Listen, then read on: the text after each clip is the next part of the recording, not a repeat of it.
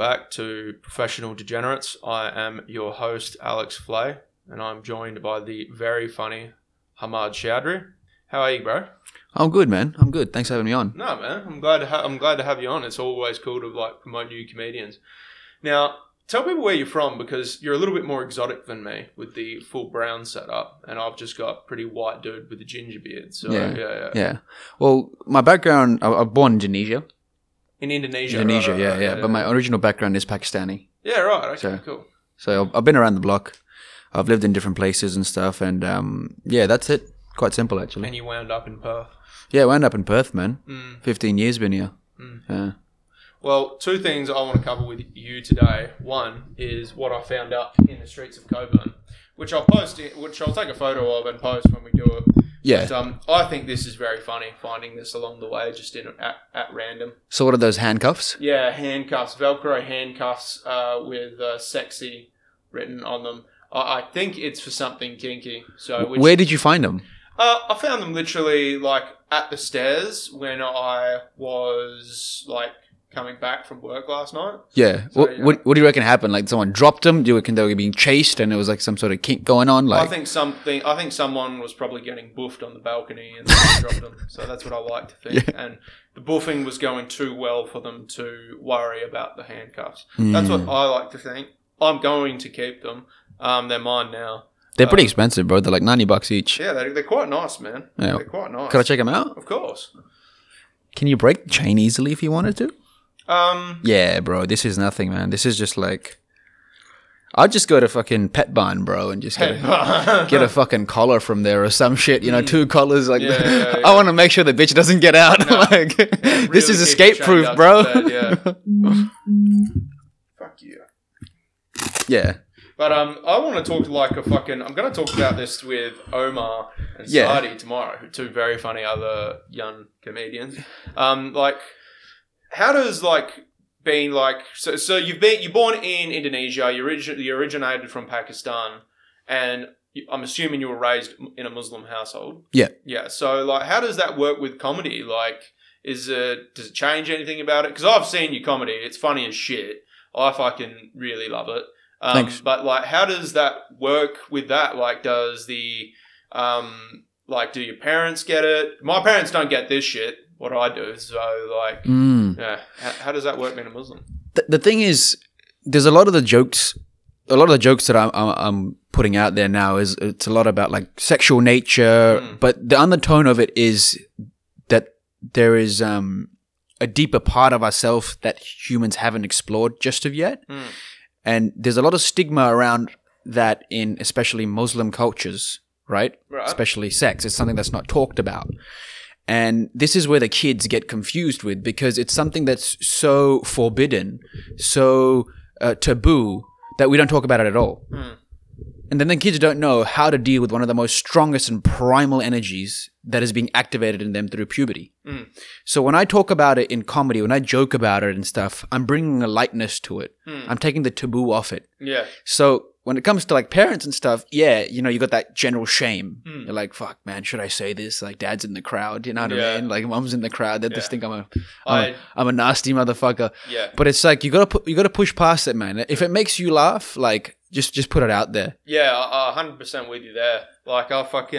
I'm trying to create this YouTube channel at the moment. Yeah. And what I think's what I'm trying to do with it at the moment is there's going to be 3 characters involved in it. This is the image in my head. And I'm going to get either Omar or Saadi, and then another comedian like David Morgan Brown, who's such a white dude. Yeah. And then there's me, who depending on what time and place you see me, I either may have looked like I have committed a hate crime at one point in my life, or I may be looking like a real hippie sort of dude. Yeah. So depending on what time and place you see me.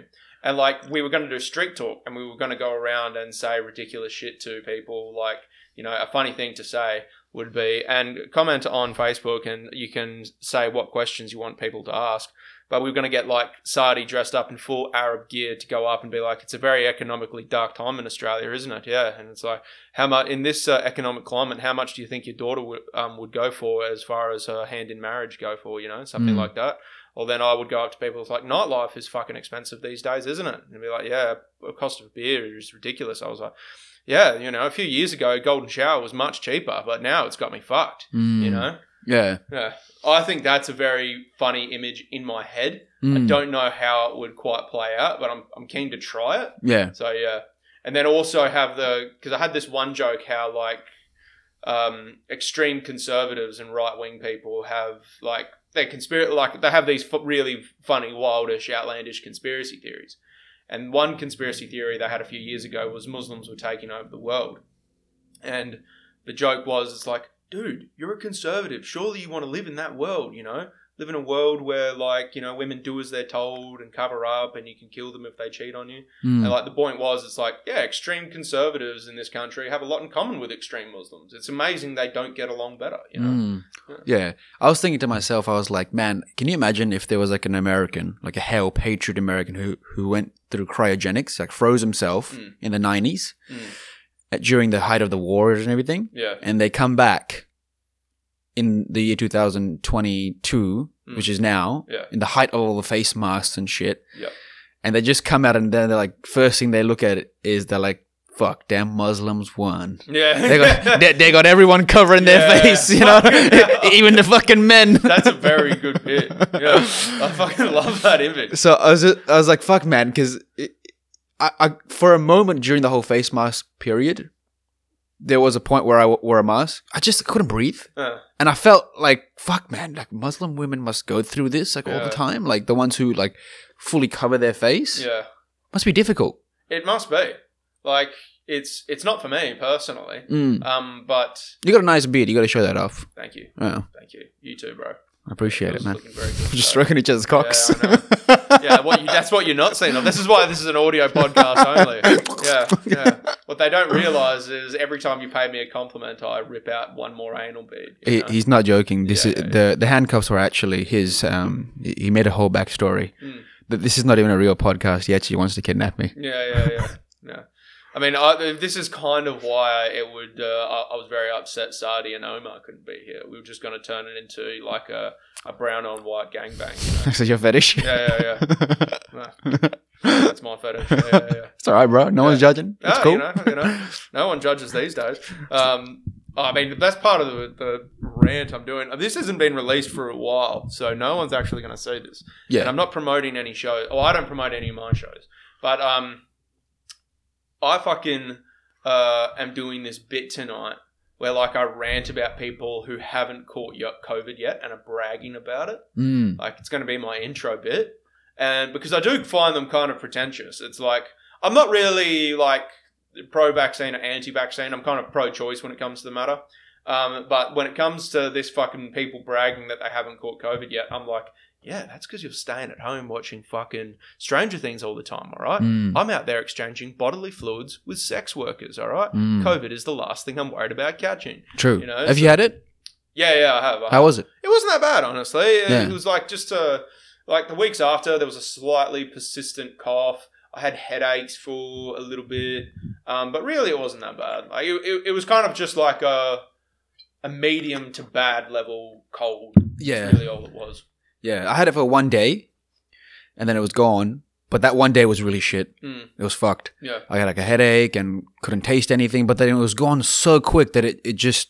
I was like, that's it? And I guess everyone gets it differently. Yeah. You know what I mean? Like, everyone's got a different immune system, different way to respond, different reactions. But it's just weird, bro. Last 2 years, just absolute chaos. Shit's been shutting down, and now everything just opened up. Yeah. Like, I was traveling in Melbourne just recently, and everyone was just back to normal. Like, no one's wearing masks, everyone on the road, they're in the cafes, they're enjoying their food and shit, you know what I mean? Like, I was like, what the fuck is this shit? I still get really weird. Like, I was at my sister's wedding this last week, and I still get really weirded out when I see someone, like, the whole system's changed and everything. I still get weirded out when I see someone wearing a mask. Because it's like, why are you still doing that? It's like, like, surely, are you still that worried? It's like... True. It's really bizarre to me, you know, for someone to be wearing, like, choose to be wearing a mask. Like, I can't fathom it. Like, I don't want to seem like I'm criticizing it, but I am, you know. It's it's pathetic. Yeah. Nah, the thing is, bro, like, during this whole period, I saw this really savage side of humans.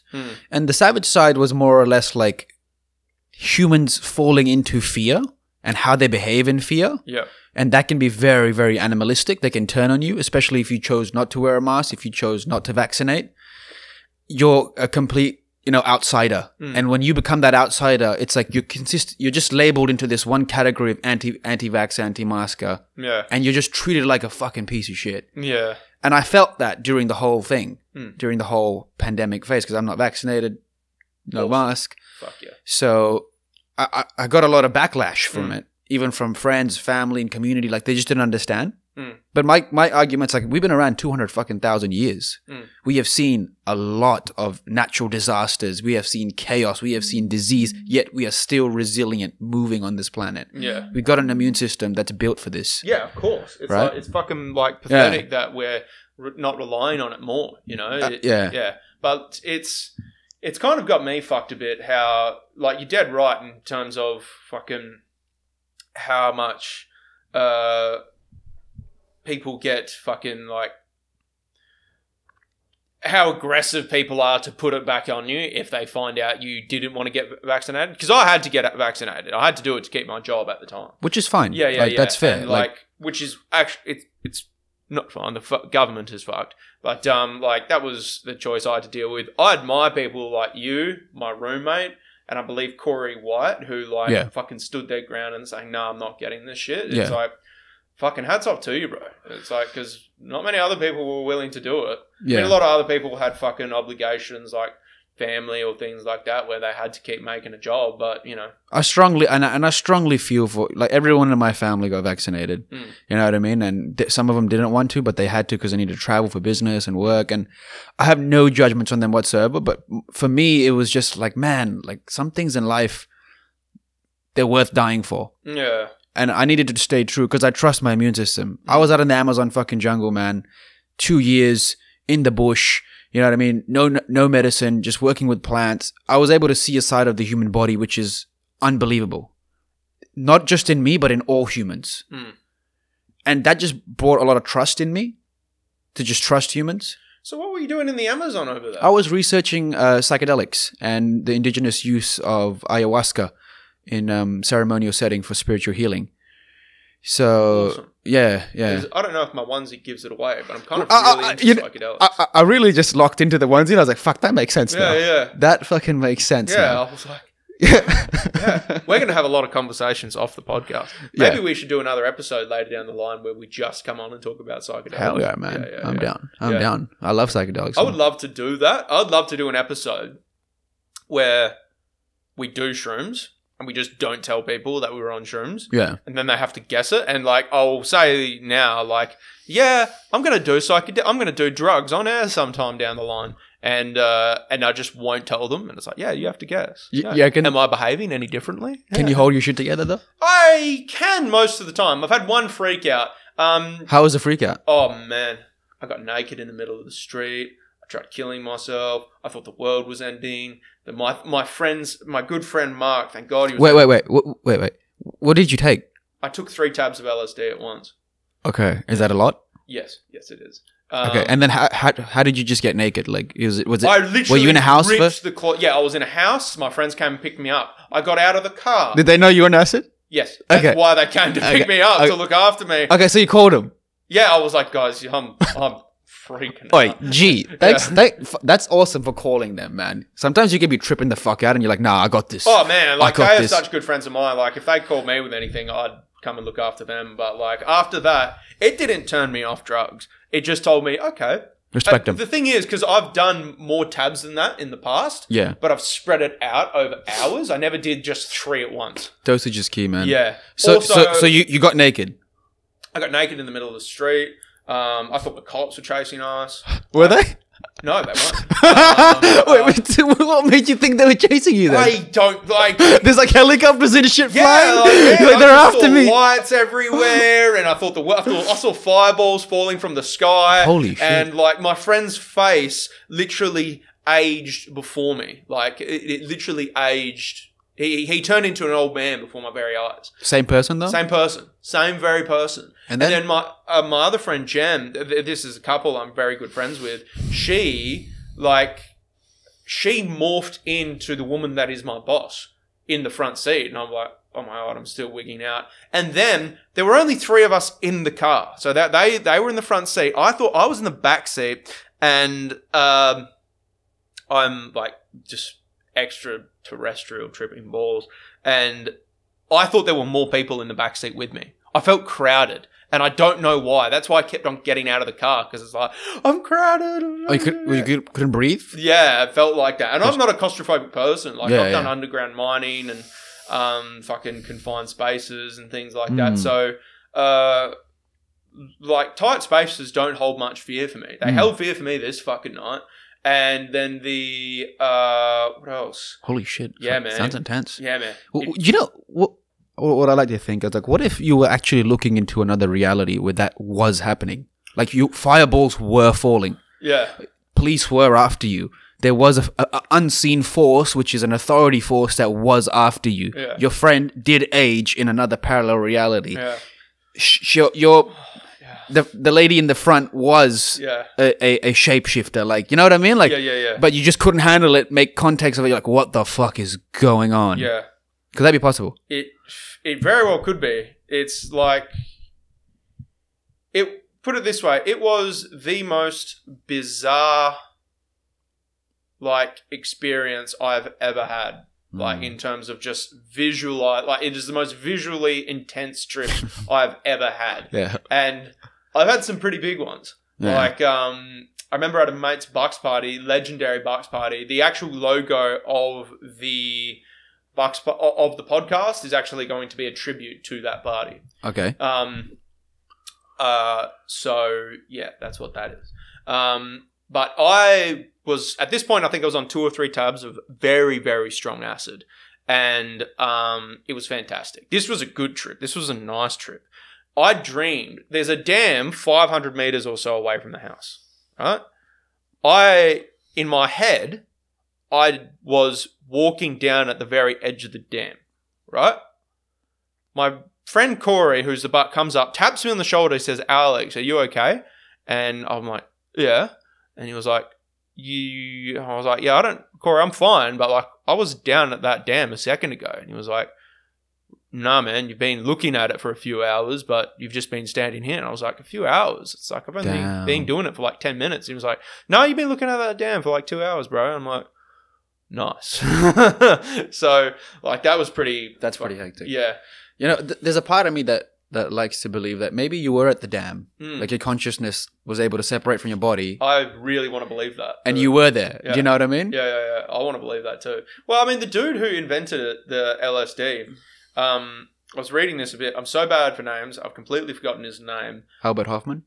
I think that might be it. He said LSD was medicine for the soul, which is like, man, like, I remember the first and second time I did LSD, like, because of the people I was with and the environment I was with and, like, the emotions we were going through, like, I got out of that and, like, I was like, fuck, I feel so much better. I was like, geez, that was something else. It's like, if anyone's listening, do psychedelics.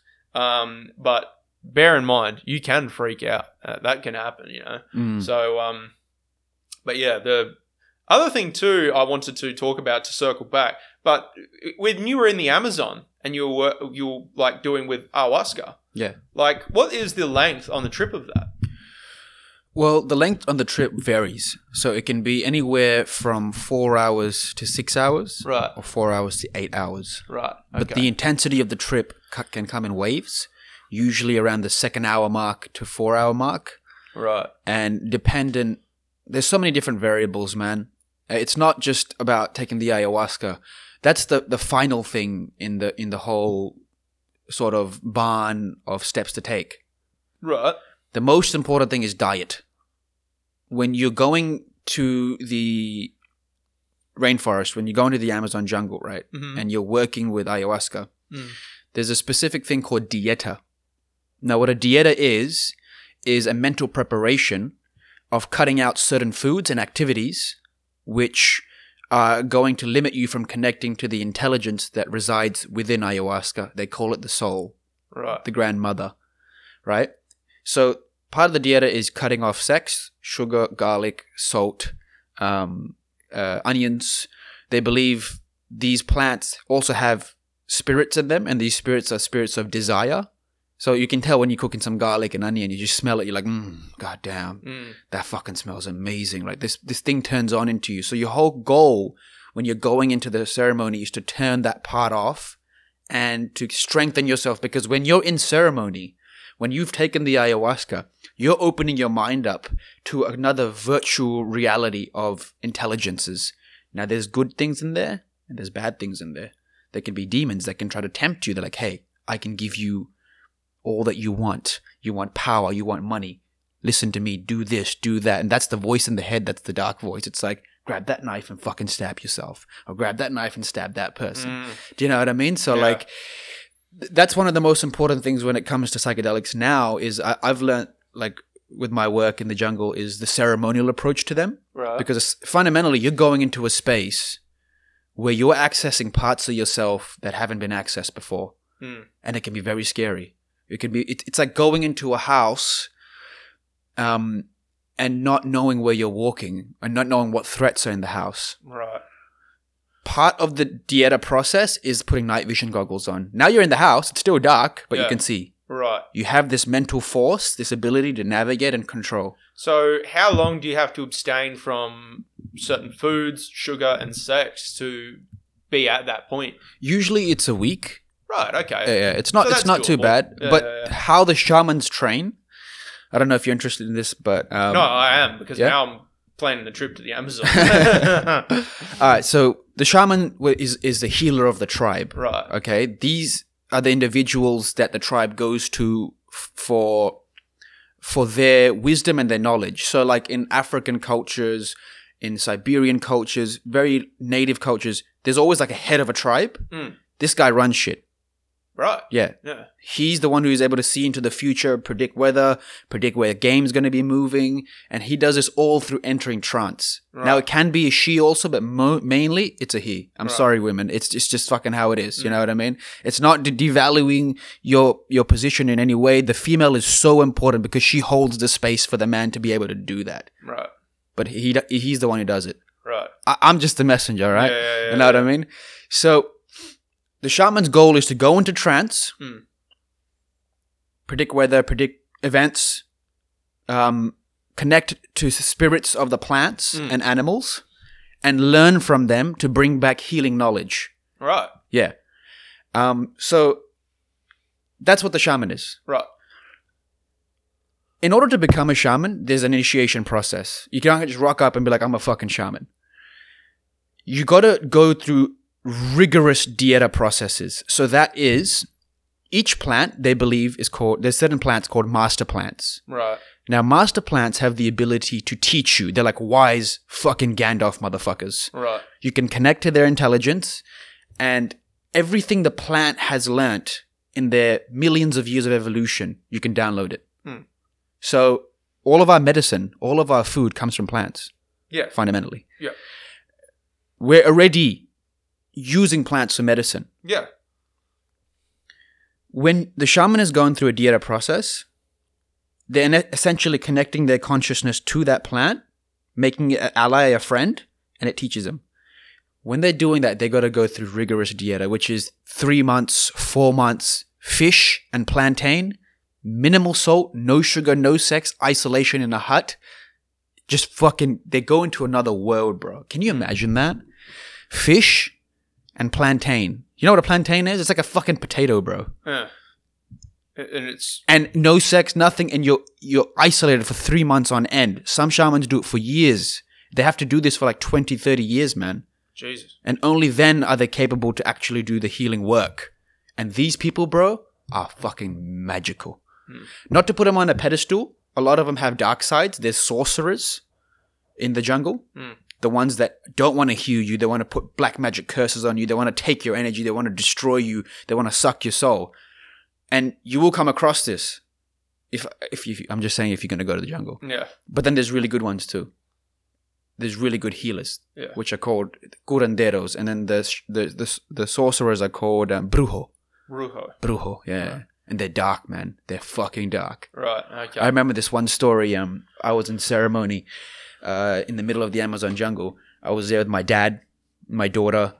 She was 2, and I was there with my wife and a Canadian facilitator and an Amazonian shaman. Middle of buttfuck nowhere, Amazon jungle, bro. It's just this little hut, dense forest. You can't hear anything at night but the sound of just roaring crickets. And we finish the ceremony, we go to sleep, and the way that you sleep is like everyone just sleeps in the hut on the floor on these like little mattresses. And I think 3 a.m. in the morning, we just hear bleh, bleh, and I wake up and I just feel like I feel sick, bro. You know when you just feel like a dark energy? Yeah. Like a dark presence? Like I don't know how to explain it, but it's just like, this is disgusting, off, and evil. Yeah. Everyone woke up feeling the same way. My dad's not a very, what do you call it? Superstitious guy, but his reality was shattered. He was like, bro, this is fucking evil. Like something is here. The facilitator told us that this is a bird that makes this noise. It's called the brujo bird. What the brujo does is it connects its consciousness to this bird and remote views through its eyes. Right. So it's almost like a drone. Yeah. And that's the sound this bird makes in order to scare you, rattle you. And when you get rattled, it feeds off that energy. And that gets transferred back to the shaman. Not the shaman, the brujo. Brujo. There was, yeah. So you can imagine, bro, my whole world was sort of shattered when I was down there seeing the type of beliefs they have, the world that they go through. And I was like, holy shit, man, this is Hogwarts. Yeah. You know what I mean? Like, Yeah. this is wild. I mean, this is pretty fucking like outlandish, amazing stuff. So the 2 things like I want to cover, like you've shared a lot of information with me. So 2 things I kind of want to cover now with it is, one, what was it something, because I could never imagine doing this with my dad. What was it that, did you convince your dad, talk your dad into doing it, or did your dad say it was something he wanted to try with you? Like, how does, because I have certain people in my life, I tell them like, you should really try psychedelics. It's like, because I tell them like, you know what, try psychedelics in a controlled environment, in a safe environment. I guarantee you will feel thoughts, you will express feelings that you are scared of feeling, scared of saying, or maybe you didn't even know you had those feelings, but now, or maybe you had this feeling in you, but you couldn't summarize it, you couldn't word it, you couldn't, because that's one thing I find particularly when I'm on psychedelics, is when I'm on psychedelics, I find I'm able to express thoughts, theories, and emotions way better than when I'm not on it.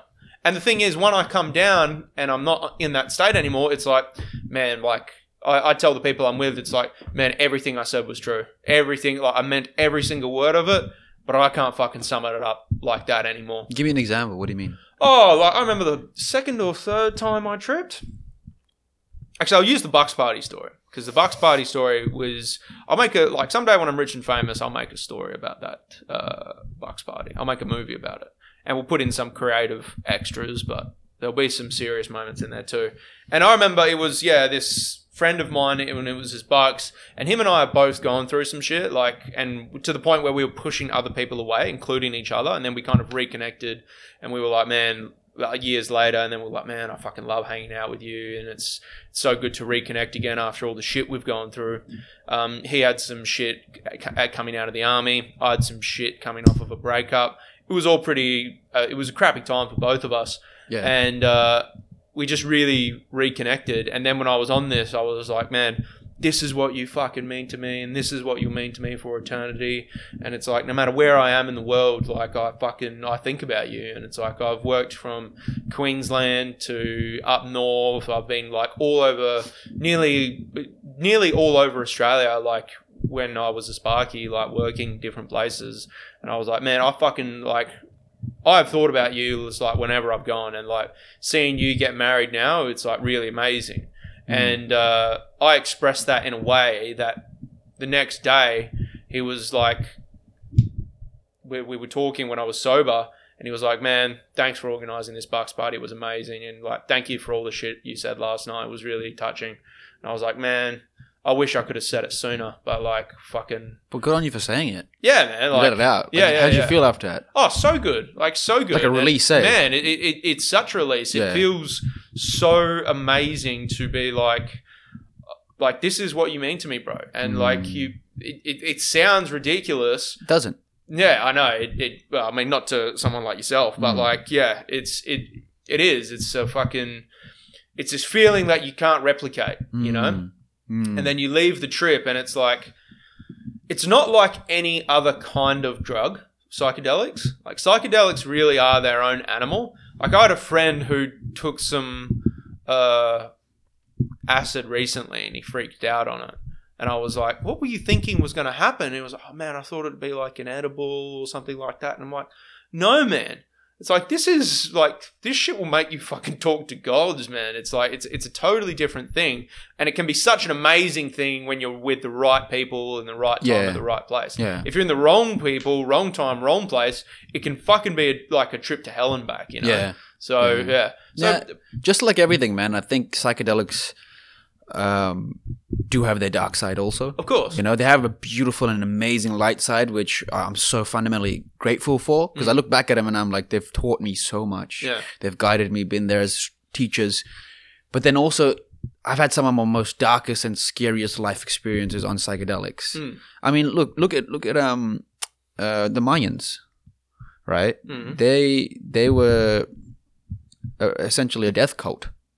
And they used to worship death gods, and they used to go through psychedelic ceremonies to worship demon gods. Yeah. So like it just shows the parallels where there's like, you know, some communities that create amazing sort of infrastructures and communities like ancient Egypt. There's strong references to psychedelics being used throughout their hieroglyphics.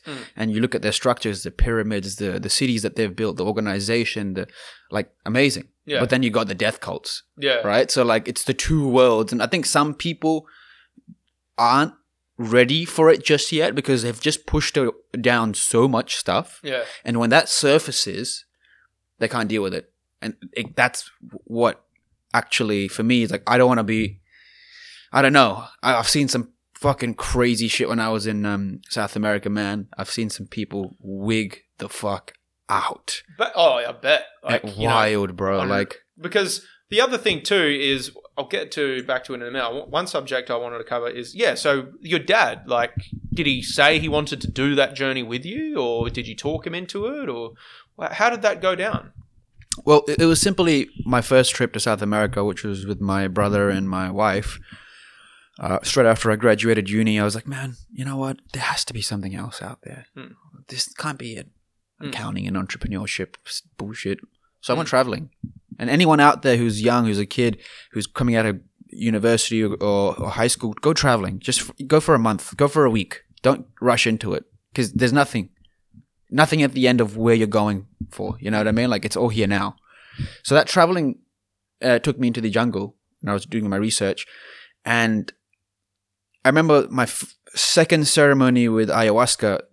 I had the intelligence they call Mother Ayahuasca interact with me. Yeah. She told me in a very soft and clear voice, she was like, bring your dad.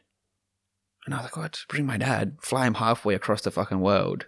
Make him sit in a little hut while he purges out of his asshole, you know what I mean? And purges from his mouth. Yeah. And the shaman's blowing tobacco and shit. I'm like, he's never going to do this. Yeah. But then I ended up convincing him.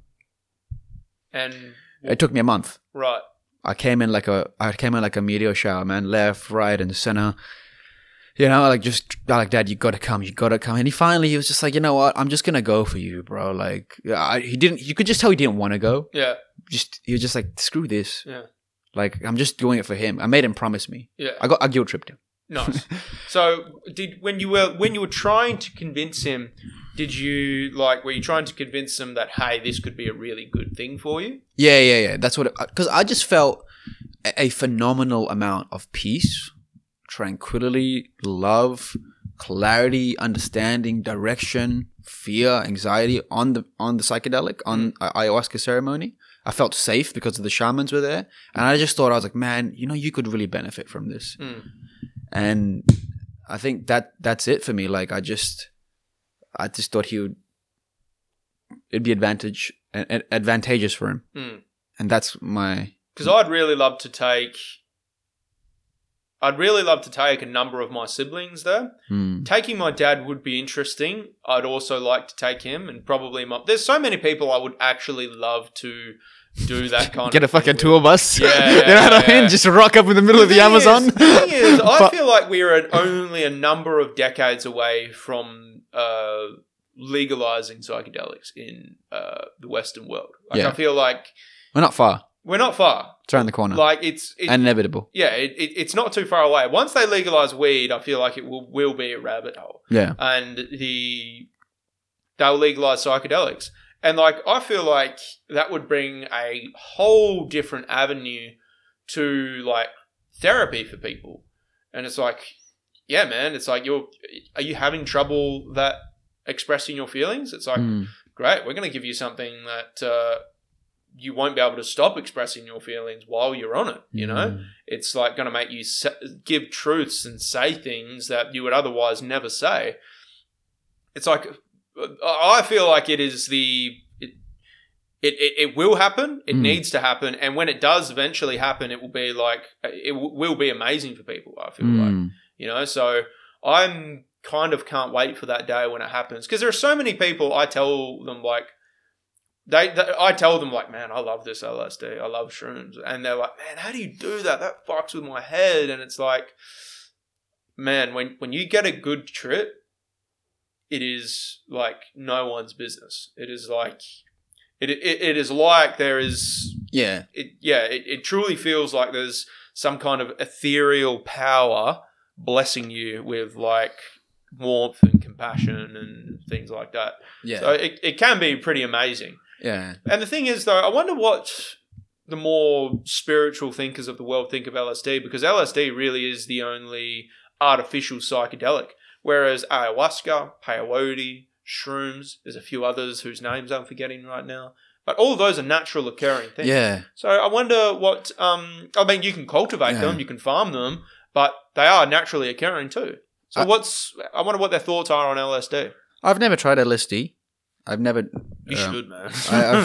I don't know. I don't get a calling towards it. For me, it was always either mushrooms, DMT, marijuana, ayahuasca. And I tried, what do you call it? Was it peyote? I think it was peyote, yeah. No, the other one. Ayahuasca? No, ayahuasca. There's peyote and there's another one. The toad? No. It's a cactus also. God. You know what I'm talking about? I feel like I've heard of it. Yeah. I know the one you're talking about. But San Pedro. San Pedro. Okay, yeah. I've heard of that. Yeah. That was fucked. Why was that fucked? Dude, you know how long the trip was? How long? 16 plus hours. Awesome. It wasn't awesome, man, because I tell you what, people started wigging out. I bet. This one chick turned into a fucking snake. I swear, like she was like channeling some sort of goddess or whatever. That's what she believed. And she's moving around like a snake. And I'm just like, bro, what the... And she's like dancing like a... What do you call it? She's like dancing like a fucking... Egyptian? Like a witch or something. Nice. But now that I think about it, I was like, maybe she was just dancing and like just chilling. And I'm like... You were freaking out? Yeah, I'm like freaking out in my old school like British burn the witches mentality. I'm like, she's a witch! And this other lady started freaking out too. She was just like, oh, this is the devil. Yeah. And she was like panicking and stuff and like crying in front of the bus. But like 16 hours to me, too much, man. I mean, look, I think it depends on what you're trying to achieve with a trip. A 16-hour trip is fascinating to me. I would love to try it, but I totally understand that that shit is not for everyone. It's that now. Yeah. I would never do it again. Yeah. The thing is, I feel like a short trip can be fun, but I also feel like when you are voluntarily putting yourself into something that you cannot exit from a certain amount of time, I feel like you break through certain psychedelic,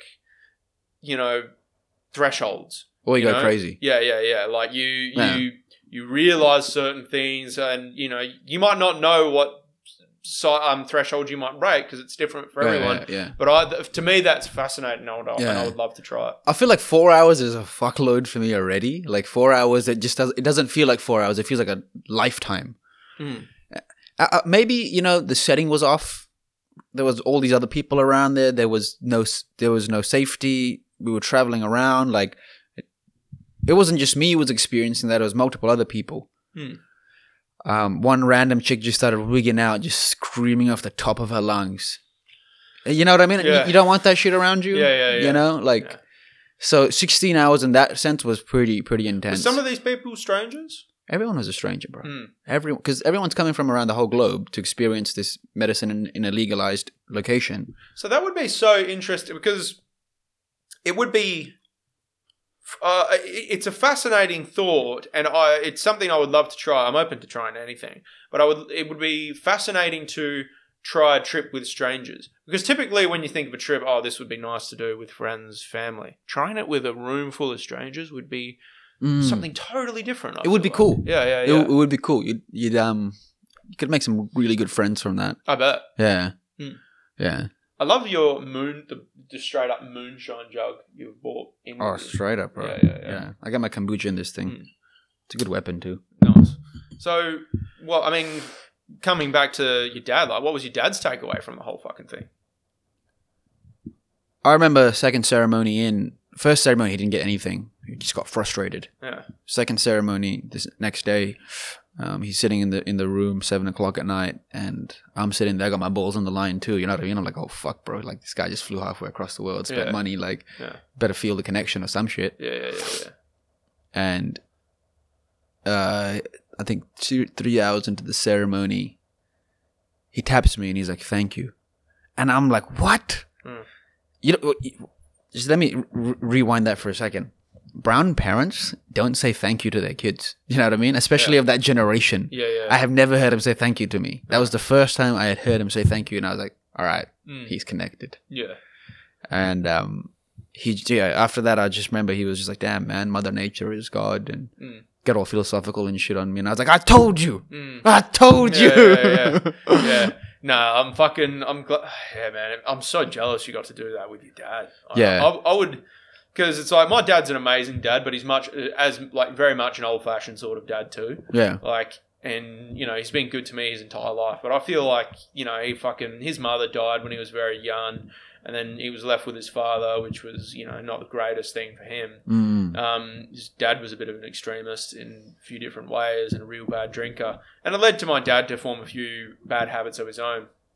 Like, nothing like he was never a, gambling degenerate or anything like that, but it's like he just never got to experience any avenue of self-expression, like he was pretty much from late teenage years straight to where he is now. It's pretty much just been a life of here and now fiscal responsibility. Like, it was always providing for kids, providing for a wife, providing for his mother-in-law. My mum's just a giver. He was just always that person. So it'd be really interesting to see what something where it's like, man, it's like this thing's all about you. It's all about your connection to it. Try and get something from it. That would be really interesting. Because again, no one's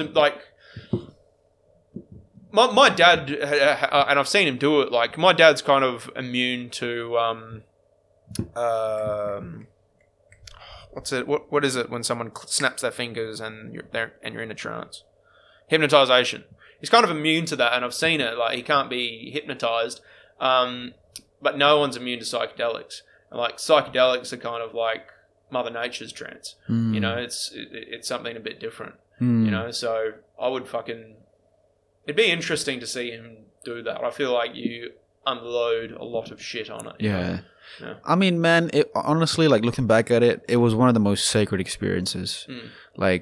Here I am on this planet, this little gem that's floating through the galaxy at millions of kilometers per hour. This man is the one who brought me onto this planet. I was once in his nuts. Yeah. You know what I mean? And now I'm here, convincing him to come to Peru, and we're sitting there, and the only reason that we're there is to connect to something greater than us. Yeah. And realizing what's greater than us is the love between us. And just that sacredness to that connection, it was just like, fuck, man. I see it in my daughter now, like when me and her are playing. Like, she doesn't care about the toys. Yeah. She just wants dad to be there. Yeah, yeah. You know, she just wants a friend, Yeah. a buddy in this cold world. And that's kind of what I pulled out of it. And I was like, yeah, man, I think you'd benefit from it, especially if you were to take your dad. Like, I feel like as well as that though, I'd rather take both of my brothers. Yeah. Yeah, especially both of my brothers, doing that with them, because me and one brother have kind of fallen out over the years, and I've tried patching things up. But then my oldest brother in particular, like, he is kind of like the archetype man that everyone aspires to be. Good-natured, stoic but kind, humorous, charming, a family man, like very, very intelligent. Like, he's kind of like that archetype that every man wants to aspire to be like. And I feel like, and he kind of has to be, you know, because now he's got 3 sons. So he's kind of got 3 people looking up to him to always set the example. And when you're doing that, when you're trying to always set the example, I feel like you get very little time to connect with what you want to do, you know? Which is, you know, maybe that's a selfish thing to say, but I feel like, you know, everyone should take some time to kind of do that, like to connect with certainly like kind of certainly like what you kind of emotionally want to do, certainly. What you mean, like everyone should set an example? No, well, everyone should set an example of, you know, what they try of a good virtue that they try to do. Like my dad says it best, like no one needs encouragement to do naughty shit. They'll find that shit themselves, you know. But people do need, and no one needs to try to do naughty shit. It's real easy, and I've done plenty of it, you know. And I'm not really ashamed of it, but I'd hardly tell anyone to go, oh yeah, follow me and do it. It's exploring. Yeah, it's exploring. It's fun. Yeah, it's fun. I won't lie to anyone saying that it's fun. What's the naughtiest thing you've done? I can't say that on air. No. Yeah. Can you make symbols to me, like? Listen, it was between consenting adults and some filth took place, all right? And, you know. How? What is it? Male, female, what? It was a male, and it was myself and a woman. And actually I might be having her on the podcast. And, yeah, it was... It was you and a woman and a male?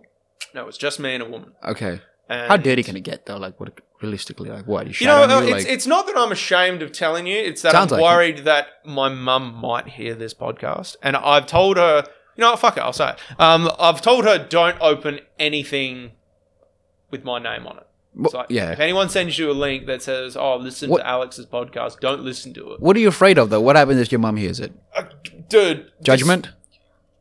Yeah. Why does it matter? You're being you. You've done it. So you're judging yourself at some fundamental level. Oh, no, you're not wrong. But it's like, my mum still resides in this world, and I don't want her to, you know, have to hear that. For me, it's a barrel of laughs, and it's fun, and it's all in good nature. Well, what is it? Let's hear.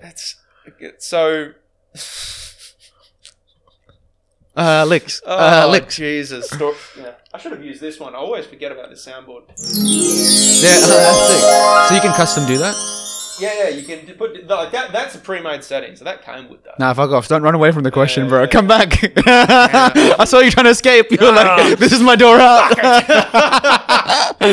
So,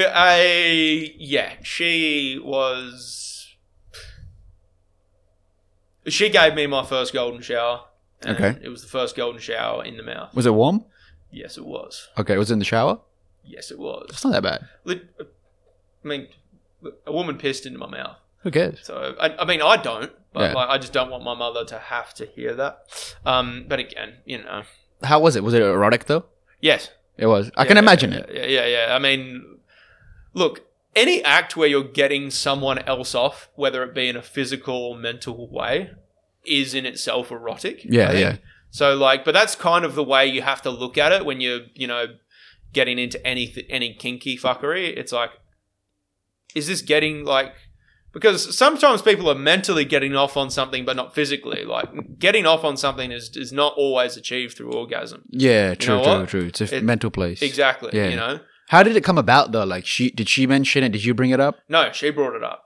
And you were just down for it? I was like... You were probably thinking it too though, eh? No, I was not. I thought about it last time I went and saw her. I was like, do you want to do that again? And she was like, yes I do. And yeah, she did it. We did the deed. And then, yeah. Was she at least hydrated? She was very hydrated. Okay, then it's not a big issue at all, bro. If she's dehydrated, nah, bitch, you're drinking some water. Yeah. You know what I mean? Like, but like, that was pretty much what it came down to. You did it. I did it. You said it. I've said it. Fuck it. Damn. You feel lighter? Yes. Okay. Do you have a line? Like, would you draw a line with doing anything with a chick? Like, what's your line? Between consenting adults, I don't think there isn't much I wouldn't try once. There are some things I would not repeat. Okay. But yeah, between consenting adults, there's probably not much. I love how you keep saying between it's important to specify, consenting adults. It's important. You started to sound like a rapist, bro.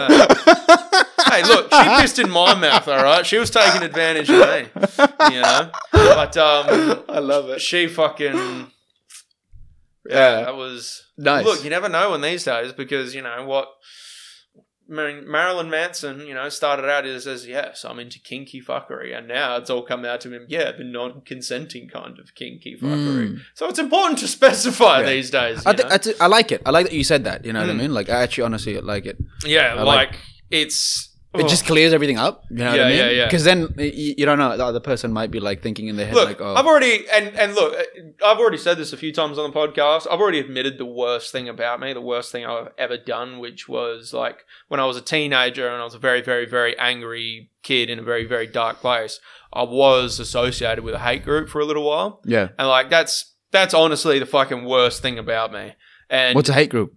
Oh, like, man, we were just like this group of very, very young guys who were just hated anyone that wasn't like us. And it's very easy to get sucked into that group when you're a very, very angry young man. And like, yeah, it was a racial hate group. You know, we hated other races and like it was... You were a Nazi. Yeah, pretty much. And like, it's very difficult to like, when you're an angry young man and someone is telling you, yeah, you're right to be angry. It's very fucking difficult to like get away from that and go like, you know, yeah, when someone tells you you're right for being angry and this is what you should be angry about and you're a young, naive person, it's very, very difficult to get away with from it. Yeah. You know? Well, it's the anger is seeking expression, an outlet. Yeah. It can find it in any way, bro. Like you could be on the train and some guy next to you is breathing too loud and you're just in your head, you're like, bro, this guy is pissing me off. You know what I mean? Like it could be the most retardedest thing, like someone eating a biscuit. Yeah. Like, why are you crunching in my ear, man? Yeah. Like, why are you crunching in my ear?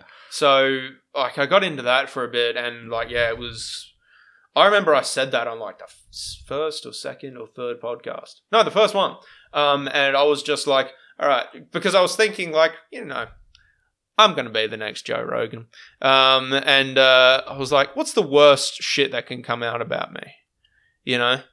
And I was like, well, I haven't got any Jeffrey Epstein, Prince Andrew type shit. What's next?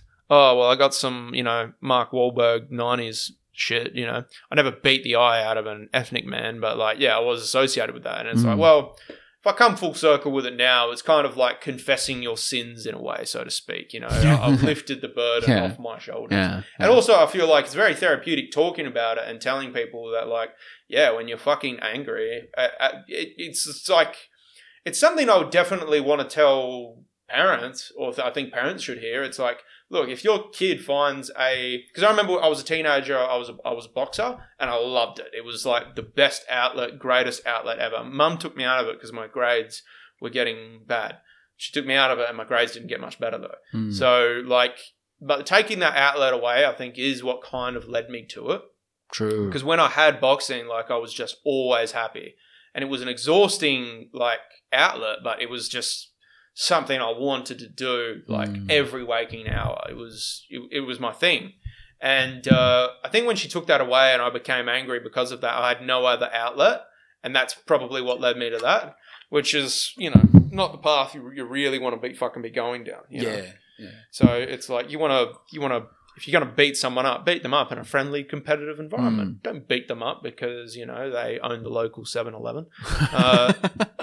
So, yeah. I would certainly encourage all fucking people to, like, look at that when they have children. Not that I fucking know anything about having kids myself. I hope to avoid that someday. For the rest of my life, rather. But I might change my mind. But yeah, other than that, kids seem like such a challenge. Like, hats off to you for fucking doing it. Like, I admire parents. I would not want to be one, Each to their own. Yeah. It's your boat. It's your boat.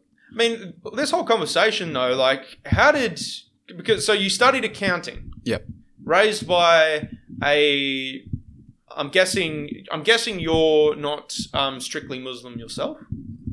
Look, man, I think there's truth in every religion. Right. Okay. And I've come Which is something to realize, I like, agree with. Yeah. The limitations of identifying with one religion. Right. Like, what if I like something in the Bible or the Book of the Jews? And what if I like something in rituals and practices? It's like, I'm everything. Yeah. I mean, I create my own religion. Yeah. I have this, like, I'm trying to convince them, and the thing is, he can't disagree with me, but he's stoically sticking to his guns. My roommate, who's a very, very good guy, but he's like a seriously adherent Christian. And I tell him how I'm fascinated with other religions and like things like that. And I was like, man, it's like, just because you disagree with it doesn't mean doesn't mean you won't get something from it if you study it. It's like, yeah, you can still disagree with the tenets of Islam, but like, I bet you if you read the tenets of Islam, there is something in it you will find. Like, I read elements of the Quran, and the parts where it talks about hospitality, like the hospitality laws of Islam, where Muhammad welcomed the Christians when they came to Mecca. Yeah. Like, I found that that's not something you hear about Islam every day. And it's like, yeah, he allowed them to pray as Christians in his city, and he, did all of that for them. And it's like, wow. And then you read about certain Islamic figures. Like, I'm a big history nerd, and I've recently been reading. I was into Julius Caesar for ages, but recently I've gotten onto Saladin, and then that is another fascinating character in Islamic history and culture, where, like, they say he bought, like, a Christian woman had her child abducted from her, and the child was sold into slavery. And, the other Christians said, go to Saladin, he's a generous man, he'll help you. And she went, she pleaded a case, and he bought her baby back for her and gave it to her. And then when he died, he only had 1 gold coin and 40 silver coins on his person at the time.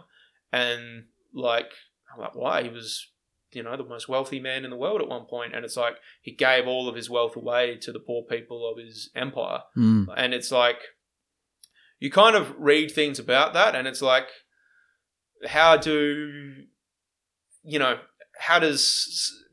that guy has more, like, commendable virtues in him than most popes do. And it's like, the popes are our, leaders of Catholicism. And it's like, this guy leads, fucking a holier life than any pope ever did.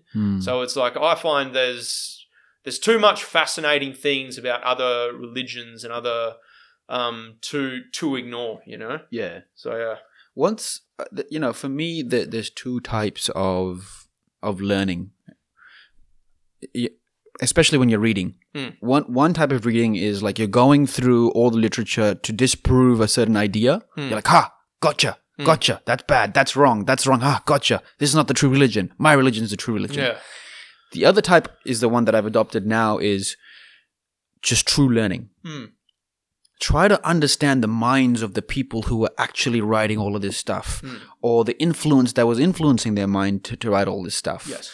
And when you have a strong reference point to refer to on the inside, you find truth everywhere. You find information everywhere. And fundamentally what that does is it opens up your mind to infinite intelligence. Now you're not closing your mind off to one belief that, only Islam is right. Or only Catholicism, how the fuck you say it? I got gum in my mouth. Christianity is right. It's a limitation. We're still kids, fundamentally. Yeah. and we're still learning. Like, no one really knows what the fuck's going on the planet. Like, we think we have a good understanding and grasp on things because we can build cities and go to the moon and stuff. But in the entirety of the situation, what is actually going on? How do we relate to each other? Who are we? Like, what is our core? Like, you know what I mean? Yeah. That part of you is inside you. Yeah. But the world is a reflection of it. So when you look at the world in that sense, it's like, man, everything is trying to speak to me. Everything has a mind of its own. Even the car number plates, bro. Even like the plants, even the birds, even the sounds. Like, there's signs everywhere. It's just you got to be open to them. And that's when like we come into like the language of symbology. Right, okay, yeah. The language of symbology, yeah. It's like for me, it's like a fourth dimensional language. Right. Communication is the 3D. Yeah. Like, I'm speaking to you now. Yeah. It takes space and time for my voice to reach you. And then the space in your mind comprehends and computes it and makes sense of it. Symbology is more like you see an image, right? And you already know what that image is trying to portray. There's a deeper message to it. So the ancient Egyptians were doing this with their hieroglyphics. Where I think we've sort of gone astray is we've deciphered what each hieroglyphic means as a letter. And we're looking at it very one-dimensionally. But there is information and emotions and universal information that is coded into the images. And your mind, when it sees that, it unlocks it and downloads it. So again, like, it's just the openness. And coming back to the religion thing, like, I think my religion is fucking nature, bro. Oh man, like, you know, like, I challenge anyone to do any kind of psychedelic and not feel, because the first trip I ever did made me feel really, really, really small in the universe, which we are. But it also made me comfortable with that fact. Made me comfortable knowing, like, man, there are things beyond my vision and beyond my understanding, and I want to know what they are, but I'm not, like, scared of knowing, you know? I'm not scared of knowing what's out there. So it makes you feel like the world's a big place. And then the second time I did it, made me feel like I was gigantic, which in some sense, like, I remember someone, like, I was listening to a podcast about psychedelics, and they were talking about how, you know, there's like a religious thought that, well, it's kind of like a spiritual thought, a spiritual theory, which is like a man in the modern day has died, and he goes up and he meets a man and he's not sure if it's God, and he was like, "Are you God?" And he's like, "Well, we'll get to that." He was like, "But before I judge you, you get to ask me some questions, like any questions you want." And he was like, "Oh, okay, well, I'm dead now. Is my family going to be okay?" And he was like, "Oh, well, you know, the world is a big place. Things can happen, but I think your family will be okay. And I think it's good that you care about your family." So he was like, "Okay." And then he was like, "Okay, so what happens to me now?" And he was like, "I'm going to send you back to 400 BC where you'll be a woman living in 400 BC's Persia." And he was like, "What?" And he was like, "No heaven and hell?" And he was like, "It doesn't work that way." And he was like saying it was like basically the understanding of that theory was, though, is that because humanity, you know, enjoys this level of consciousness, we're all like consciously connected, like, throughout time. You know, it's like the story, and that's kind of how we've kind of put that connection into words through religion in some sense, you know, because people get very passionate about religion and they find meaning in religion, and people carried it on through years in like multiple different aspects, whether it be, you know, ceremonies or, you know, preaching or things like that. So when I heard that, I was like, that kind of put into perspective the first two trips I had, one where I felt infinitely small and one where I felt large, you know. So that was something. Good contrast. Yeah, exactly. Good connection between the two. Yeah. The second, like, one thing before I get into the last segment of the week is I wanted to ask, obviously you're a stand-up, you're an aspiring stand-up. What made you want to get into stand-up comedy? Like, because you've gone to university for accounting. There's quite a few accountants I know who are also stand-up comedians. Yeah. you've done that. You've traveled the world. You've done all of these psychedelics. You know, come from like a conservative Muslim background. Stand-up comedy. It's not bizarre that you landed upon that, but it's not like, there's a combination here that isn't quite making sense. Okay. Do you know what I mean? I'll give you the bridge in between. Okay. So my main passion is healing. Right. Healing work. Mm-hmm. Hence why I was researching and looking into different modalities of how to be able to heal. And psychedelics was one of them. Through them, I found a huge benefit in which I was able to heal myself. And after that, I realized the potential that I have. So I took coaching as a deep interest. So I am a trained relationship coach. Right. By relationship, the most important relationship I believe you have is with yourself. The relationship you have with your thoughts, your emotions, with your past, with your future, with food, with people around you, with family, with friends. Everything is relationships. When you enhance your own relationship with yourself, everything benefits.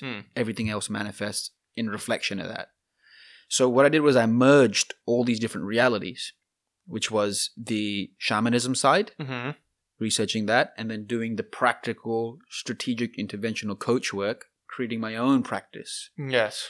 And I found comedy to be one of the most healing and beneficial things for the soul. Because when someone's laughing, you're actually taking them away from the future and the past. Yeah. And that's where all their problems are. Yeah. Your problems aren't in the now. Yeah. If you think your problems are in the now, then you're either in the future or in the past. Yeah. Okay? It's a very good analogy. Yeah. So I want to bring them into the present. And when I can bring them into the present through changing their emotional state by making them laugh, you're a fucking wizard. And that's why I love comedy. So part of that is I also do film production and content production and media work, just bringing the image in my mind out into the world. Yeah, right. So that's why I find comedy. I find it fucking, it's an expression. You go up there, you talk shit. The other thing too about, I love that analogy where it is like a healing force, because I do think it definitely takes you away from troubles that should be ignored. I certainly think it grounds people. But also the one thing I think it does is it gives... Humor is like an equalizer between people. It's like... Because every culture and every religion, it has something to point and make fun of. And the thing is, though, I feel like every culture has something to revere to it as well, but everything has got something you scratch your head over and go, that's funny. So I feel like comedy is the equalizer of that, which is where everyone comes together and they say, hey, this is, we've all got something weird about each other that we can make fun of. Yeah. And it's like, you put a room full of people and they're all willing to laugh at other people and have other people willing to laugh back at them. I kind of feel like, that acts as the great equalizer for it. And it's like it kind of brings people together in a way that normally they wouldn't. Yeah. Well, it's instant relatability. The second you laugh with someone, you break the ice. And that's it. At that point, you become human. Yeah. You're just like, this is me. This is another human. We're laughing at, and like, there's all other differences fall away. And that's a great place to start a relationship, to start a friendship, to start whatever you want. Second last thing I want to ask you on a slightly less serious note. Working in a bar, I observe a few different things. And working in firefight for many years, I observed a few different things. One thing I observed is I noticed Indians and Pakistanis, to get onto a touchy subject, are a little bit like Australian and New Zealanders. I want your thoughts on this. Because when someone confuses an Australian with a New Zealander, they're not offended. Oh, I'm not New Zealand, I'm Australian. When you confuse a Kiwi with an Aussie, the Kiwis can be very offended. Yeah. They're like, I'm not fucking Aussie, I'm a fucking Kiwi, bro. Yeah. And one thing I've noticed when I've seen Indians be confused with Pakistanis, Indians get quite defensive. Whereas Pakistanis, it's kind of like the other way, where it's like, oh, no, I'm not Indian, I'm Pakistani. Your thoughts? Have you noticed this observation too, or is it just something I'm noticing? Well, John, let me ask you something. What's up? Alex. Oh, is it Alex? Yes. Oh, fuck. Sorry, man. Yeah. What I did there was I pretty much created the same scenario of when people think of me as Indian. Yes. It's not that I'm offended by Indians. It's at the core of it, you know what it is? Yeah. It's you being misidentified. Yes. People not recognizing you. So when I said John, in the back of your head, you're like, fuck, man, this guy doesn't even know my name. Yeah, you know what I mean? Like, what the fuck? Like, you feel unheard, unseen, irrelevant, not valued. You know what I mean? Yeah. So it's not really about the country or where you're from, but it's just at the core of it, humans have this, or at least, you know, what I've encountered in myself is this part of myself which is unheard, which has been misunderstood. And when people be like, oh, you're from India, that thing gets triggered. Well, realistically, what the fuck is it? India and Pakistan are the same thing, bro. Only 60 years ago, there was an artificial line that was built there. It's like a fence, bro. It's not even, doesn't even go the whole way. Yeah. How can something like that trigger an emotion in you that's so strong? I look at the core of it. Do you know what I mean? Yeah. Which is that emotion of feeling unseen, not being recognized. Right. But it does happen. I'm not gonna lie. People call me Indian before. I'm like, how dare you? Yeah. How dare you? Bro, my car was in a car accident, and it was a Volkswagen. And the insurance company gave me a Toyota Camry. Right. And I'm driving this thing around, and my partner usually sits in the back with my daughter. Yeah. And I'm just driving this thing around, and every time I stop at a red light, I just see these other Uber drivers, and they're just waving at me and shit. And I'm like, what the fuck is this? I realized later on, these motherfuckers thought I was an Uber driver also. You know what I mean? And I'm there trying to justify to them. I'm like, no, I ain't no Uber driver, bro. You know what I mean? Like, so it's these things that the mind creates, but eventually when you just have a laugh at yourself and you pop out of it. Yes. You see it. Yes. Like, this is it. I mean, I kind of get that funny look when I go on a night out and like I'm hanging around other white people that kind of look like me. Yeah. They come up to me and they're like, oh, mate, you know, have you got any coke? And it's like, I'm not a cokehead. I'm a fucking tripper. All right. We're different. All right. Yeah. Yes, I like drugs. If you're offering me coke, I will do it. But tripping is my thing, you know? So I kind of get that. To put a light, very disheartening aspect on it. To get into the last aspect of the day. Now, have you listened to the show before? No. Good. Because you will be introduced to a segment of it that I'm very excited for you to be, because you've been a wonderful, wonderful guest. Cool. Was really enjoyed our topics about psychedelics. I really loved that. But I do this segment. I do this segment called Non-Pedophile of the Week. Okay. Now, I don't know how far you go into the theory, but I have the theory that most people at the higher echelons of entertainment are the non-consenting kind of degenerate. They are mostly pedophiles. Harvey Weinstein is a prime example. Now, not all of them can be. The mathematics of it have shifted after about 2005. Less of them became pedophiles, but a lot of them before us still are. We can't go naming names, or we'll be sued, or Jeffrey Epstein, i.e. assassinated. So that's what will happen. So we go around naming people who we think are not pedophiles, and I present an argument for it, and you can disagree. Okay. The people some of the names we have listed: Carl Urban. Don't know him. You would if you saw his face. Yeah, probably. Did you see the movie Dread? No. Okay. The latest TV series, The Boys? No. Okay. Lord of the Rings? The Gandalf guy? No. He was a slightly background character, but we won't go into that. Okay. No. But Carl Urban. Okay. We've done Ben Affleck. We've done Tom Cruise. And last week we did...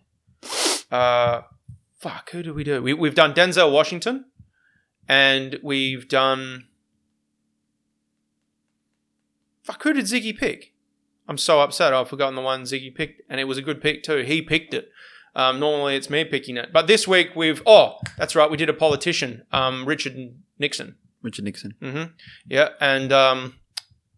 but the pick for this week was we're going to do a musician. We've done mostly actors and we've done a politician. Okay. We're going to go with Dave Grohl this week from the Foo Fighters. Don't know who the fuck that is. Sorry? I don't know who it is. Okay. Well, that's good. I won't get any argument on it then. All right. But basically, he has the three main criterias for it. A long-time family man or the same kids with the same wife. Because one thing, if I've noticed with it, is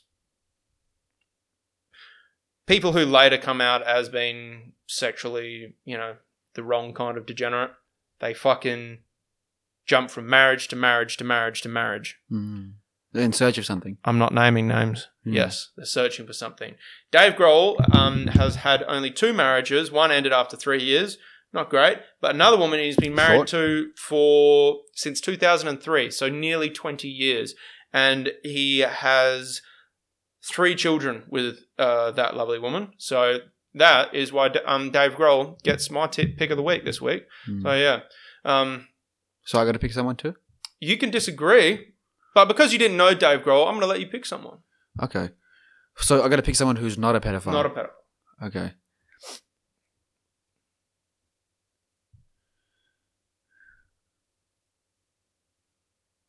I don't know, bro. Oh, come on, man. Think about it. The audience is waiting. You kind of sound like a pedophile. Maybe I am. Explains the shit. I would say just kids generally. You know what I mean? Not pedophile. They haven't been tainted just of yet. I'll take that. I know, like they're pretty pure just of yet. Mm. So it's a safe bet. Because Yeah. nowadays you don't know who the fuck is a pedophile. Like, I don't know, bro. Look, Like, Jeffrey Epstein came and flipped the whole thing on its head, I feel like. did he end up anything happening to him? Like, what happened to him? He ended up killing himself in prison. He was assassinated in prison, and it was made to look like suicide. So yeah, true. So yeah, that's wild, bro. Yeah. But like that kind of whole thing flipped the whole thing on its head, the whole Jeffrey Epstein thing, which is why I do this, to keep it in the news, because it feels like the Jeffrey Epstein thing happened and then COVID came. We forgot about him. Okay, and then a sexual allegation came out about Prince Andrew, and, that kind of got a little bit of the news, but then we also kind of got distracted by the Johnny Depp Amber Heard fiasco. True. So it's kind of gone from one thing to the other to the other.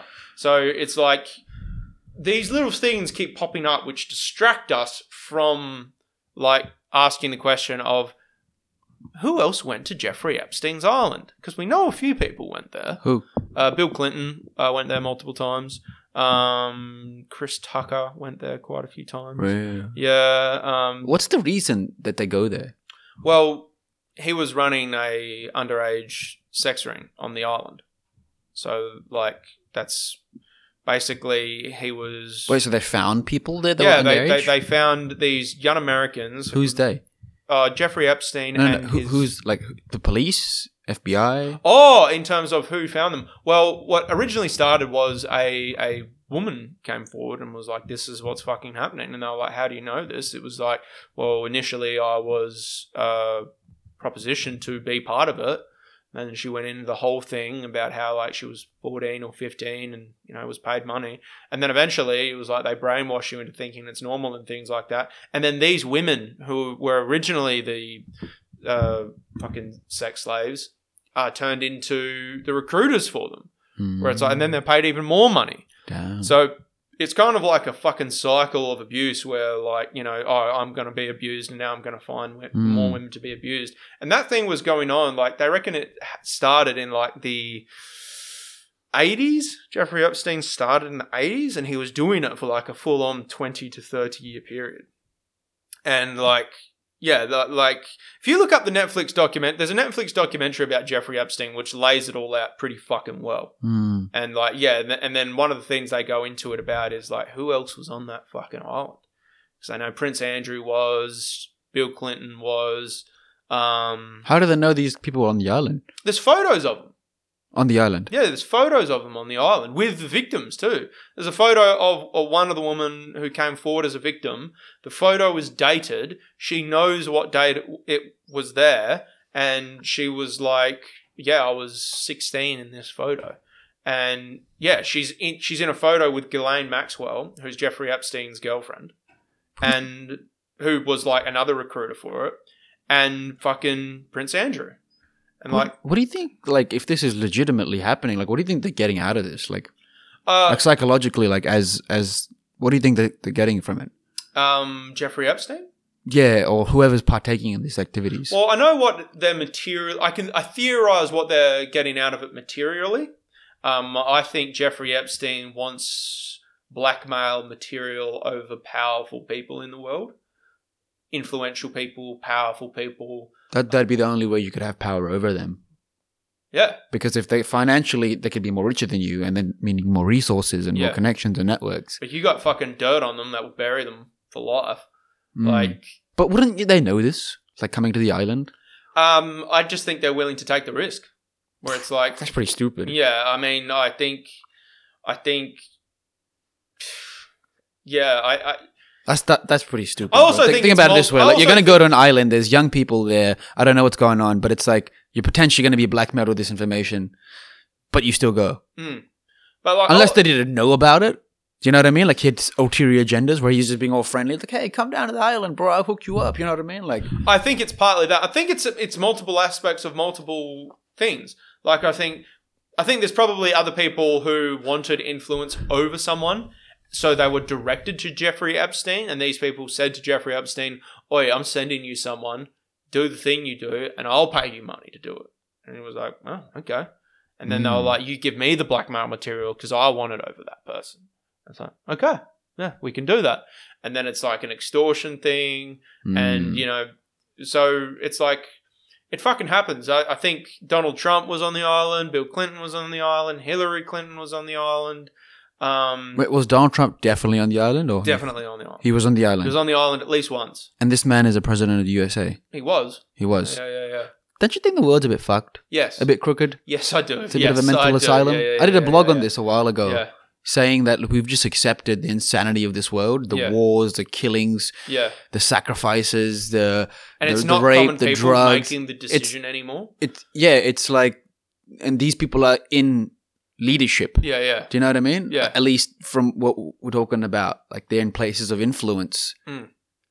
If you were an alien looking at this planet, you'd be like, bro, that place is pretty fucked. Yeah. That place is pretty neck level, you know what I mean? Like, and we're just walking around like, yeah, we're chilling, bro. You know, we're just fucking Coburn. Like, you know what I mean? This is Leeming. Just things are just normal to us. Yeah, exactly. And people say, oh, we're the top fucking, we're the human beings are top of the food chain. It's like, no, we're not. Yeah. We're the only fucking animal that pays to be here. Yeah, legit, straight up. We're the only animal that pays rent to live on the planet, bro. Exactly. We've got it wrong some way. It's an extremely fucked up system we've adopted. But I don't know how we're going to fix it. So I'll just rant about how it is. I think psychedelics is a massive step to fixing it. Oh, yeah. Because once we start accepting a new reality within the mind, that's where everything begins. Because every idea, every solution, every invention ever created on the planet started in the mind.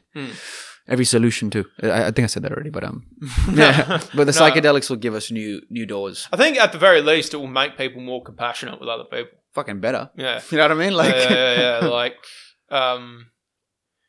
it's the woman who... Are these meant to be on, by the way? Yeah, so you can hear shit like this. Oh, okay. But otherwise, there's no point of them having one? Well, I wear them just so I can hear the playback of me. I can't really hear the playback too much. Well, I can turn it up for you. Yeah.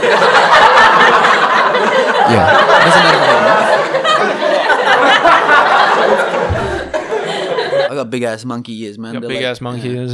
Clipping on there. Nice. But like, it's yeah, it's a fucking odd world we live in. Like at this time and place, and like it's probably why odd people like me occur who come along, and then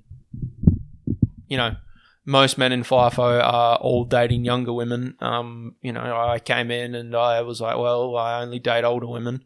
And then most people in FIFO are cokeheads, and it's like, oh, well, I love, fucking dropping tabs.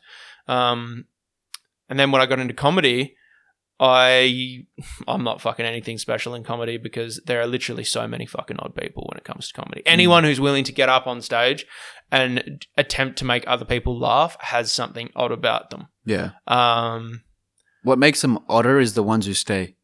The ones who don't give up. You know what I mean? Yeah. They just know there's like, fuck it, just keep on persisting. Mm. Today might not be the day, tomorrow might not be the day, but just keep on going. Just keep on going. That's my type of art. I like that. I mean, for me though, it's such a high. I fucking love it way too much to stop. And the thing is, I kind of landed on the conclusion that the world is so fucked and it's probably not going to get better for a while. Comedy seems like a really good thing to do because no house is affordable. Straight up. Like inflation's on the rise. I want to go traveling and things like that. I only date older women who are barren and can't have children anymore. So how old are you talking? Are you like 10, 15? How old are you? 24. How old are you talking then? I think nothing wrong with some grandma pussy. It's not. I think the oldest woman I ever dated was 60. 60. Yeah. You like mature. You like I do. Yeah. I do. I also like it because usually they have money. Yeah. And I'm a real greedy whore. True. Yeah. I don't know why, bro. I imagined you on a pole just then, like stripping. I you gotta deal it up your ass. If someone was willing to pay for it, I'd fucking do it, bro. I'll give you $50 from that wallet, bro. Oh, well, my own wallet. Thank you. Yeah. You're like, fuck it, done. Yeah. Hey, I'd consider it. Yeah. Everyone says they have a side hustle. Well, I'm going to start mine soon. Well, if it fucking makes you money, man, if it gets you out of this inflationary pit that we're in, why not? Man, this is why I'm going to start an OnlyFans. So, do it. Yeah. I was thinking of starting an OnlyFans too. It's not going to be any sexual content. It's just going to be words of affirmation. Anyone can subscribe to it. I feel like that would be very funny. I just wanted to be doing reviews on pornos. Do you know what I mean? Like, I was watching a porno the other day and I saw this full-on white guy, but he had a black dick. I'm like, what the fuck is this? Like, how is this even... Bro, I'm not even... This guy was white. This guy was like pastor white, right? Pastor as in the Christian pastor. Yeah. And he had a black penis. It was just the weirdest thing, man. Like, and it wasn't like a clip-on. It was just a black dick. And I was just shocked. And I was like, fuck, man. Like, it'd be cool to put a OnlyFans thing out where I'm just like reviewing pornos. You know what, though, recently? I tell you something. Keep this between me and you. Okay. And all the guests on here. Yes. And the rest of the internet. Go on. I've been watching 70s porn. And that shit is fire, bro. I tell you why, man. The women are real. There's no implants. The tit size is real. The men's dick size is real. Do you know what I mean? It's not like this monstrous Godzilla cock. It's like, it's just a real person. Yeah. And they got a nice bush. I like a little bush. You know what I mean? Like, I'm not opposed to bush at all. Yeah. And it's just, even the sounds and shit they make. And now when I'm watching porno, it's like I'm fucking looking at a blowfish, man. Like her face is like left, this, that. Like the guy is like, I don't know what's even going on anymore. Well, I'm two things I am seriously like. I feel like I have dated a micro number of younger women. So you're going to say micro penis? Like, how did it? No, that's my penis. No, I have dated like a micro percentage of younger women. Most of them have been emo chicks, and which are their own delight in themselves because they're fucked up. The pissing in the mouth makes sense now. Mm-hmm. It's all starting to make sense. That shirt, it's a bit fucked up now. Thank you. I like it. You're thinking to yourself, what house have I entered? Bro, I'm weird as fuck, man. Like, I'm chilling. Oh, really? Doing psychedelics with your dad? Yeah, that's it, bro. But so I'm a serious proponent for like emo chicks, older women, and muscle mummies. Muscle mummies? Yeah. Chicks who definitely are not shy about training up a body. Training up a body? Yeah, I love to see it. Okay, so I like this. Okay. So you like emo women? Yep. What does an emo woman symbolize to you? Just mental illness, which equals kinky sex. Okay, cool. And then what is it? Older women? Yep. Money, finances. Confidence too. Maturity. Older women are confident and mature. Yes. And something else? Muscle mummies. So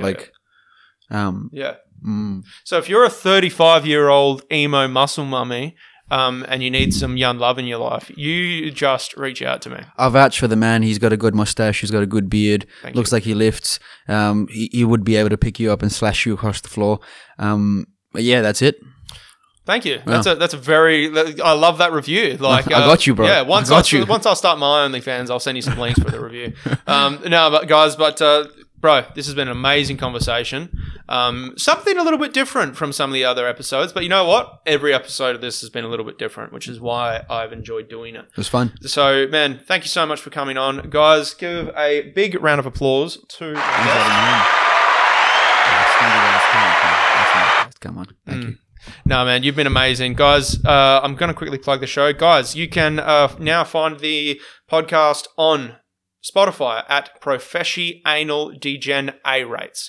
That is what originally started as a dyslexic spelling mistake we kept in because we thought it was funny. So, yeah, Professional Degenerates on Spotify and Patreon. You can donate to Patreon, and if you do, you can be involved in non-pedophile of the week discussion. Keep the conspiracy theory alive. Don't forget Jeffrey Epstein. The other thing too is promote my socials. Alex Flay. That's Flay spelled F-L-E-A-Y. It's a French name. That's why it sounds funny. And so, yeah, that's my plugs. Bro, would you like to plug anything yourself? Sure. Find me on TikTok, Hammad HTC. I drop a lot of content on shamanism, my comedy work. I do a lot of, what else do I do? A lot of my relationship coaching stuff. It's just a mix of my mind in TikTok. I'm also on Patreon, but you can just find all my links through there, and my YouTube channels. I do podcasting with a show called 4 Questions. And yeah, that's it. So thanks for a lot. Thank you, bro. Thank you for coming on. All right, guys, that is the Professional Degenerates wrapping up this wonderfully bizarre conversation.